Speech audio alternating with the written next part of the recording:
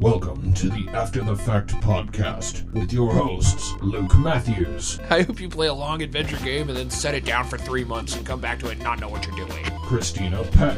I'm a child of the 80s. I had no problems with the flashy things. Patrick Manning. Did I really want this loaf of bread? It's just gonna go bad. And Mike DiPetrillo. Oh, that's a guy! And he's like, just like face rolls the controller and it's like,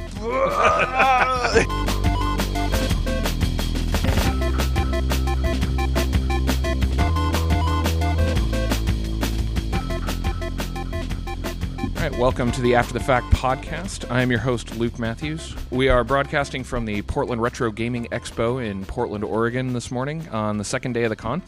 And I am joined today by three of the organizers of the convention, Rick Wise, John Hancock, and Chuck Van Pelt. How you guys doing today? Good. doing well.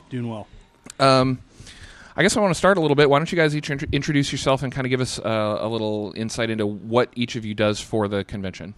Like I said, my name's John Hancock, and I'm one of the many organizers of the Portland Retro Gaming Expo. And I help out with the tournament and the free play area, and also help have a console timeline. And like I said, I'm pretty much a kitchen sink collector that likes to help with tournaments, run video game tournaments. Mm-hmm. I collect multiple systems, and I just am really passionate about the history of video games, Okay. and really like to share that with other people, and like it helps the community understand video games and the culture.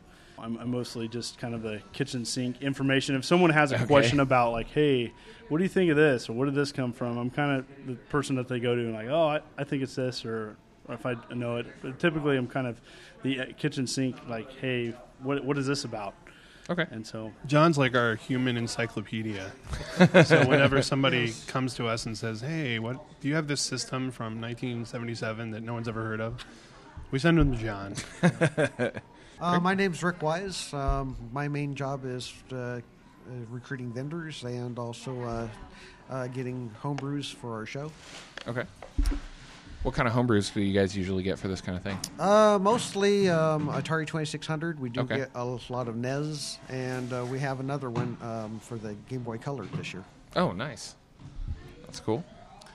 I'm Chuck Van Pelt, and I'm kind of a jack of all trades guy, I guess. I do a lot of the marketing aspects of the show. The website I manage, organizational stuff, anything to do with graphics work. I just try to fill in wherever I can. Okay. Which is quite a bit.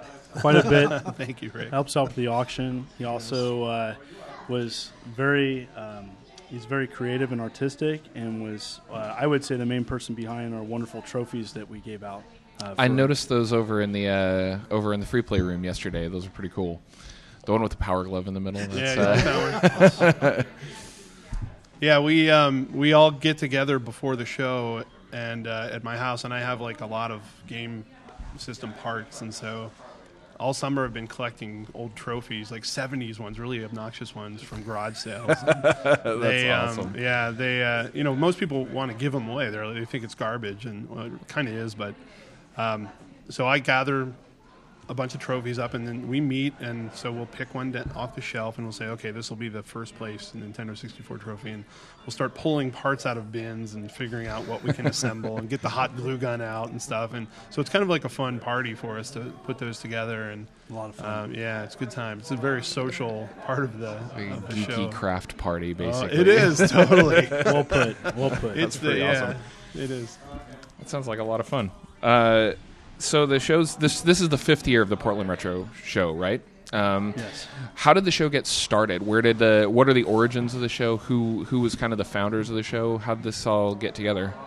It was founded in 1997 as NWCGE, which is the Northwest Classic Game Enthusiasts. Okay. The founder was Lee Kruger, and he's still not really involved with the show, but he does show up every year. Okay. And, I got involved in it about 2000, Okay. and each year I started doing more and more. And by 2005, I was doing quite a bit of it, and I got a little bit tired of driving all the way to Seattle. It made it really rough since I do work on Sundays, so I wasn't able to be part of the whole show. Okay. So I moved it to Portland in 2006, and by moving it there, we started getting a lot more vendors. And Okay. so that's really, I thought that was a good move for us. Yeah, I mean, I've personally noticed that there's a lot of video game, like used video game vendors around the Portland area, a lot more than there are in Seattle, because I'm from Seattle, and I noticed there's a lot of local vendors in this show that kind of pack it to the walls with classic games. So it's pretty nice to see. And I don't know what it is about Portland that retro games have just really. They're really huge here. Yeah. We have the Ground Control Arcade, which is known nationally as one of the biggest and best retro arcades. Mm-hmm. And there's just a huge following here for retro video games. And I'm at a loss for exactly what it is here. And it could be the climate, I don't know. But we definitely like it. And I think that's part of what makes our show so successful in Portland. Absolutely. A little bit more about getting it started down here is when it first started, it was pretty much me and Rick going around and asking independent vendors. I joined on about 2004, 2005. I helped with the Seattle shows a little bit, but it was me and Rick going around and asking independent video game vendors in the area, store and non-store, about a new show that we were going to have. Okay. And it was totally like taken out of a Blues Brothers movie or something. We were just driving around and just talking to people. CD Game Exchange, obviously Video Game Wizards was wonderful in helping us really get the ball rolling in the first couple of years. And we just had amazing support here. Like Chuck said, it is a wonderful area for retro video games, and it's just the community really supports it. Yeah, one of the co-hosts of our show is a humongous video game collector. She moved up here from Georgia a few years ago and said that she's had a lot of success finding parts of her collection once she got up here. She's now, after yesterday, I think she's 11 carts away from a complete NES collection. She's got her complete N64 loose cart collection. So she loves this show. She comes here and manages to find something new every time she comes in here. Awesome. So. But so that being said, what do you guys do outside the show? What are your maybe your hobbies, other than video games if you have them, or what are your day jobs? What is there besides video games? That's fair. Nice. That's fair. I guess I'll start. I have a typical full-time 9-to-5 job as a website manager for a local telephone company. Okay. And I think that some of that skill set that I use at that job helps me out with the Game Expo. Otherwise, it would probably not work for me. So sometimes it's a little challenging when it gets close to the show, because I do have that responsibility, every day to also do this stuff. But like I said before, I really like it, so it's worthwhile. And what really is worthwhile for me is when we have the show and I see everyone having a good time, and then I'm like, okay, well, I guess I'll do it next year.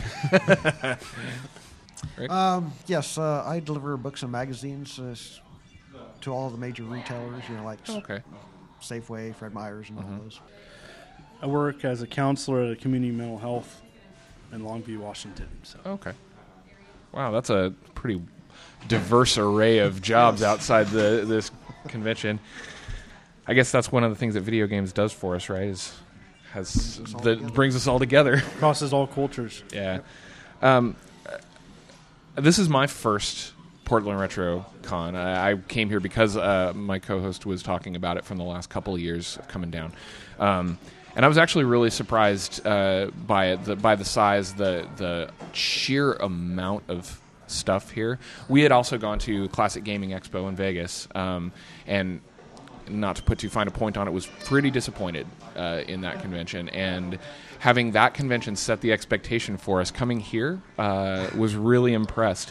What about this show has surprised you over the last few years, maybe in its growth or the people that have come in? What are the things that kind of catch you about this show? I think the first year, the first time I was really shocked was last year when they opened the doors at 9 a.m.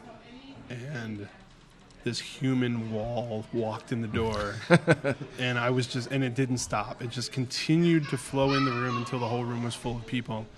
And I was like, who are these people? And where were they last year? Because I don't know what we did. I mean, we moved the show from out by the airport to downtown, and I think that made a big difference. We paid attention to what our people were saying from previous shows, which was the show's not near public transportation, the show's not near any food, the show's not near an ATM machine, and those are all things that we need to keep people at the show. Mm-hmm. So we moved it downtown last year, or here to the Lloyd District. And, man, I was just blown away at the growth that we saw and the number of people who came in and who were passionate and who just would come up and pat you on the back and say, this is great and fantastic. And you're feeling like you're barely keeping the wheels on the wagon sometimes, but everyone they look past the problems, most people, and they see like just a really awesome show, and I really do appreciate that. I appreciate all the attendees who come here and spend their weekend with us. Mm-hmm. Like you said, how understanding. I help run the tournaments, and there's all sorts of glitches over there, or systems breaking, or controllers, and I've never had anything stolen. I mean, it's all. Wow, that's actually really impressive. I've always had it. It's typically I find it 6 months later in a box because I had no energy left to like even think of where I put it. Yeah. And so I've never had anybody really get super upset. They've been pretty understanding of their hiccups or crowding or. I love that. It's just it's a wonderful environment to showcase video games. We have just games over there, just out on free play, mm-hmm. and people are very respectful. I just love that. It just makes me want to keep them being part of it. And that's actually really awesome. It's nice to see that kind of respect of other people's stuff, especially in a community like this. In regard to the comment about. It sounds like you went to Vegas to CGE, mm-hmm. and we were down there as well. And the comparison, I think every show kind of has its own personality, mm-hmm. and we've kind of gone into this mode where we want to invite the public, people who have a nostalgic interest in seeing video games. And CGE, I had a good time down there. It was a different show, and I'm not sure. People go with certain expectations. It's a very collector-focused show, and, mm-hmm. and a lot of the people there are friends, longtime friends, and they mm-hmm. make connections online. So it's kind of hard to compare us to them. They're a little different in their focus. Well, that show started out as an Atari-centric show as well, didn't it? Rick can probably give some background there. Yeah. Originally started as a World of Atari. Okay. They had one show, and that was 98, I believe. And after that year, they turned it into CGE. Okay. And a new crew took it over. Yeah. I was going to add that that show really caters to a specific collector market. Yes. And mm-hmm. our show really caters to everybody. Yeah. And we get a little bit of, and really, we have a great show where someone can come in. A vendor was saying earlier today, I love that a lot of people just came up and bought stuff because they're playing this. They're grabbing it, and, mm-hmm. They had an Atari as a kid or a Nintendo, and they're buying, the 3 or 4 games that they remember and picking it up and buying it and going right home and playing it and reliving, a positive childhood memory or something. And that's typically like an example of our show.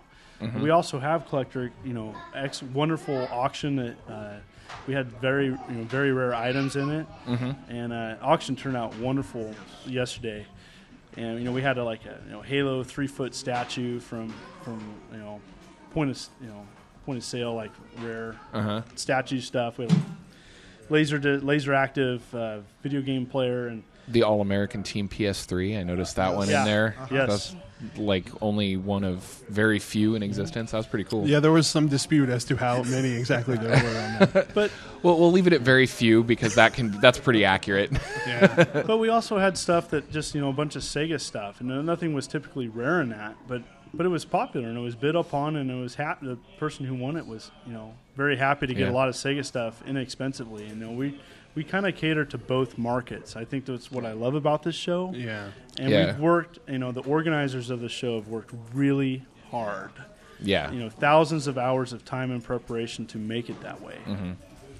I noticed that yesterday, and I don't know if you guys has saw this. There was a kid in there, he looked like he was probably 5, who was a Sonic nut, wearing a Sonic plushie hat, and every booth he stopped at, there was one particular booth in the back that had a box of Sonic, frankly, junk. It was just like random Sonic stuff that had Sonic branded stuff, and this kid, I've never seen somebody so excited for this box of crap. He was just like, yeah, pulling everything out of the box, and just his dad was like having to put stuff back in the box as his kid pulled it out. It was like, yeah, Sonic stuff. That kind of stuff is pretty cool to see. Every year we've had the show, I've seen that more and more often. Mm-hmm. And I have a 7-year-old son, and he comes to the show and hangs out all day now. Mm-hmm. And I see a lot of that, and moms and dads bringing their kids. I see a lot of kids where it was obviously the kid who wanted to come to the show, Mm-hmm. and the mom's just there as a chaperone. And so they're kind of dragging them around. I'm like, man, that's really amazing that this, obviously 10-year-old kid has wanted to come to this show, which is a lot of really older games that came out well before that kid was born. Mm-hmm. But you see these little moments, like in the free play room, where there'll be a dad and a son, or a dad and a daughter, or whatever combination, sitting at a game, and the dad's explaining, "This is the game I played when I was a kid," and so they're going past the brand new systems or the newer stuff, and they're focusing on like an Atari or something, and sharing that kind of moment of nostalgia for the dad, and then the kid's like, "Oh, this is really interesting." Yeah. And I see those little moments happen all around the show. It's one of the things that keeps me going, a little bit. Yeah. So that's actually a good place to segue into the question that I wanted to ask each of you. How did each of you actually get into gaming in the first place? Like, what was your first system? How did you get into video games? Mine, in particular, was a Commodore VIC-20 back in the early 80s. My parents had one, Nice. and I went through the whole Commodore progression before getting an NES. But what about you guys? You want to go, John? Radio Shack TV scoreboard was my very first. Wow. It was a generic Pong unit because I think it was the only thing my dad would justify spending upon to keep us happy. I think it was probably like $20. Uh-huh. From then I progressed to a Nintendo, but at the same time I was playing Atari at my cousin's, and so Okay. Radio Shack TV scoreboard official answer. It's a Pong clone. Okay. And it looks like a walkie-talkie with a little sidecar for the second player. Interesting. And the funny thing about this system is that I always fought with my brother because my brother had all the switches on his controller, and he could turn the system off if he was losing or something. So it was kind of fun. This video game system didn't have controllers. The controller was the system. And it was Not a very egalitarian system at all. No. One person has complete control. absolutely The other person is just a pawn. That's and it's pretty neat because we have that system here. I've seen it several places. It's pretty common, but I've seen it several vendors having it, so it's pretty neat. So. Kind of the same thing as pushing the reset button on an NES. Playing a two-player. So Yep, absolutely. Or pulling the controller out. We can't forget that one. So, I've never done that though. Sure. What about you, Rick? I started out real young playing pinball machines, and my parents didn't really like me being in arcades, so in '77 of Christmas, they bought me an Atari 2600, and that pretty much kept me home the whole time. Nice. Interesting story. When I was a kid, every kid in my neighborhood had an Atari 2600, but my parents would not buy me one, and the reason they gave was that, and it was totally bogus in retrospect, I look back. The reason they gave was that the Atari would burn in an image on the CRT of our television and ruin it, so it would ruin the television, and they just didn't want to buy me an Atari for whatever reason. They thought I would sit in front of it all day, or maybe it was too much money or something. Ultimately, I did get to play Atari, because all my friends had it. But my first system that I got was when the TI 99-4A, the Texas Instruments home computer, when that started to go downhill and they dropped the price to like $100. I think my dad went to Sears and bought me one of those, and for my birthday. And so my first game was Parsec, the TI 99-4A, and I had the speech synthesizer, so it talked, and it was awesome. I love that game. And the joysticks for that system are like, I think I have carpal tunnel syndrome to this day from those joysticks. They're Really? Absolutely horrible. They're not user-friendly. No, but we actually have one set up now. I asked John to bring his and set up because I was like, we got to have this system because it's just so obscure. And I also learned to program in BASIC on that computer, so it served two purposes: to educate me on one side and rot my brain and destroy my wrists on the other. I learned how to program in BASIC on a Commodore too. Nice. My mom used to buy Commodore magazine, and they'd have pages of code that you could just copy in and make awesome. games. So many games that came out of that magazine. And then you mistype like one variable, so you have to go back and find it. Yeah. Good times. It's crazy. So then I'll go with a follow-up question. That's the simple and stupid one. What's your favorite game? I get asked this question a lot, and I never answer the same. It's so fleeting, but I'm going to go with today with Atari 2600 Warlords.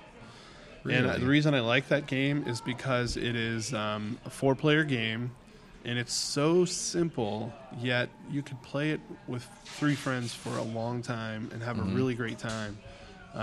Great competitive game, and I think it was probably one of the just pinnacle games of the 2600 because of its simplicity and yet the ability to engage people for long periods of time. It's the one where there's a castle in each corner of the screen, and you have a little your character is a little guard that kind of can spin around the castle, and there's a ball that bounces around the screen and eats away at everyone's castle.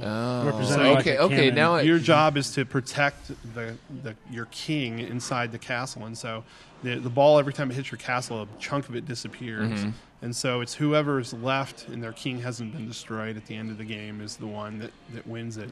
And so it is like really, it's just incredible game. And if anyone listening to this podcast has an opportunity to check out there's a homebrew called Medieval Madness, which is based on Mayhem. Medieval Mayhem. Thank you. No, you're. Thank you for correcting me on that. That's all right. And Medieval Mayhem is kind of, they've taken Warlords to the next level, and it's a game where I am amazed at what the Atari 2600 platform can do. When I play that game, I'm like, this is amazing. I mean, they've just gone. The music that's in it and the animation is amazing. So, any Warlords fans out there, check that homebrew out. Awesome. What about you, Rick? Well, even though I'm a huge Atari 2600 fan, I think my very favorite game of all time would have to be Super Mario Brothers 3 for the Nintendo. Nice. I probably played that game for 2 years, maybe 2.5 years straight. I just loved the game. That was a great game. Yes. I'm a big fan. I always give the same answer, and there's no comparison to Atari 7800 Robotron 2084. And the little side story is I have a little address label on my TV that I play co-op with my friend John Rose. Okay. And whenever he comes up, we try to play it. We've played it a couple times, several hours, and try to see what our high score is. Nice. And we just write it down on this little address label on the TV because obviously the 7800 can't keep a high score unless it has like a modification. And so we just write down our score, what we get, and try to beat it. But it's a wonderful, wonderful classic game. And the 7800 version is great and inexpensive. Yeah, absolutely. Well, moving on, I think we'll start to wrap up. But I did have a question for you guys. Where do you see this show going in the next few years? Do you still see room for more growth beyond even what we've got today? What kinds of things would you like to see at the show, like added, or and what are your, where do you kind of see it going from here? Well, I think the answer is probably yes. And we're a pretty democratic group, and we all agree to meet and discuss these things amongst ourselves and come to a consensus. But I would say that the consensus is probably that we do want to grow and that we expect growth of the show. And that probably means a larger venue at some point to start moving into larger spaces and maybe segmenting some of the parts of the show. Like in the past we've had live music, but it's really hard to fit in if you don't have much room. It's something that that it's loud, so it's hard to put it right next to other things. And then we have the live speakers, and currently they're in the same room with the tournament, and so there's a little bit of kind of crosstalk there. So I would say that our goal would be to move into a venue that allowed us to have a music venue section, a tournament area, an area for speakers, and give people a little more choice on what they can do when they come to the show.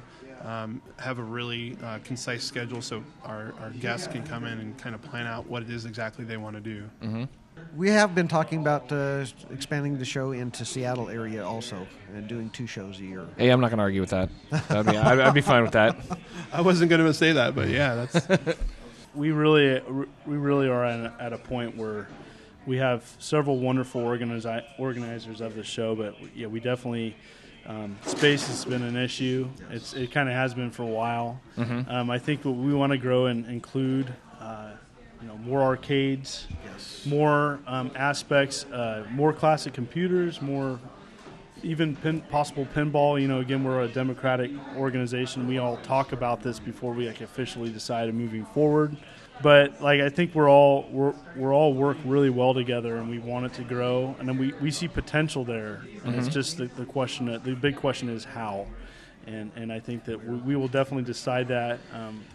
If there are any large corporations that would like to step up and sponsor our show, this would be a point where I'd like to ask for that assistance, because there is a large cost associated with running a convention like this, and a lot of us right now are absorbing the risk personally to make this show happen. Every one of us here, I think, has put something up at risk to make the show happen, and we've been very fortunate that everything has come through fine. And the show's very popular. But one thing we do every time we have the show is we listen to the feedback from the guests. Mm-hmm. And we did a survey. We actually did an online survey. And we're going to do another one after the show this time. But we asked a lot of questions, like what do you want to play? What systems do you like to see? When we asked people, what do you want to, if you were to come to the show and you wanted to play games, like the free games that we have out, what would you most want to play? And we were pretty shocked by, the obvious ones were on there, like Nintendo Entertainment System and Super Nintendo and Genesis. But the number one was full-size arcade machines. People wanted to come in. I'm like, really? Because they can go to ground control anytime and play those. But we are very fortunate, again, in Portland to have a huge community. There's the Portland Arcade Collectors Group and a lot of personal collectors who are happy to volunteer their time to bring their own machines down here at their own expense and their own risk to make those available for people. And we really appreciate people stepping up and doing that for us. I mean, those people really make the show, and I don't know if other towns have that kind of community of collectors that are willing to put their own stuff up and share it with everyone. I think Seattle does to a point. I mean, I was about to say, if you guys ever come to Seattle, let me know, because I've got 5 arcade machines in my house, and I wouldn't mind. I'd probably be one of those guys that would donate a couple of them for the show. Yeah, so. Well, I'm probably being too specific when I say Portland. I think the whole Pacific Northwest is definitely like a video game mecca, and we go to the Portland Pinball and Arcade show up there as well.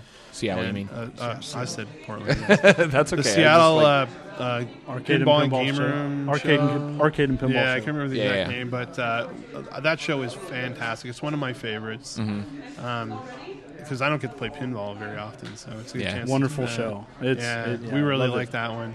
Well, there's also, of course, the PAX show up there that is huge. It's not really kind of like our show at all. It's mostly modern systems, and I mean the numbers they do of people through the door is just mind-boggling. But we do think there's room in Seattle for a retro con like this, and So You like ever Rick thought about said- partnering with PAX and doing a retro room at PAX? Well, it's interesting. They do have a retro room, and we have worked with them in the past. Yeah, we've helped supply a lot of, like, I brought my Neo Geo from my personal collection up there this last year. Okay. In a kind of obscure console, a Pong console. But yeah, we helped them supply. We actually used to run it, their retro room, and then we had a previous NWCGE member kind of help organize stock. So they have like game stock of old consoles and systems that people can check out there. Right. So we have partnered with them in the past, and again, I think it's kind of a different environment. Yeah, definitely. It's a different environment. I think that we'd obviously have to talk about this, but like I said, we're open to growth. I guess the question is I go back to the word how, and I think I'm optimistic that we will grow, and we just have to talk about how that's going to look. Absolutely. Well, thank you guys very much for being on the show. I really appreciate you taking the time out of your second day of the con in the morning to do an interview with us. Is there anything else that any of you guys wanted to touch on before we wrap all this up? I would just like to again thank our attendees for coming out to the show and making it so great for us. Everyone's been really fantastic, and I know there may be some challenges coming down here, downtown venue.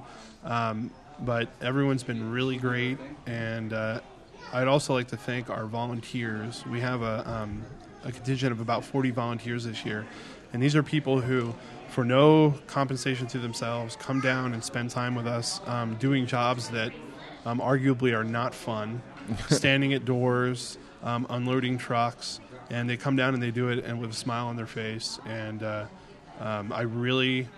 from the bottom of my heart, I want to thank those guys for everything they do. Absolutely. And one more thing I want to throw in here is that, and Rick mentioned this before, one of the groups, I guess, that has made this show happen year after year is a local store called Video Game Wizards, and they have really put a lot of the energy and financial backing behind the show to make it happen. And if they weren't around to do that, I'm not sure this would be happening. It would have never happened. Yeah, it would not be what it is at all, if it even existed. Well, again, thank you guys very much, and we'll see you on the show floor. All right.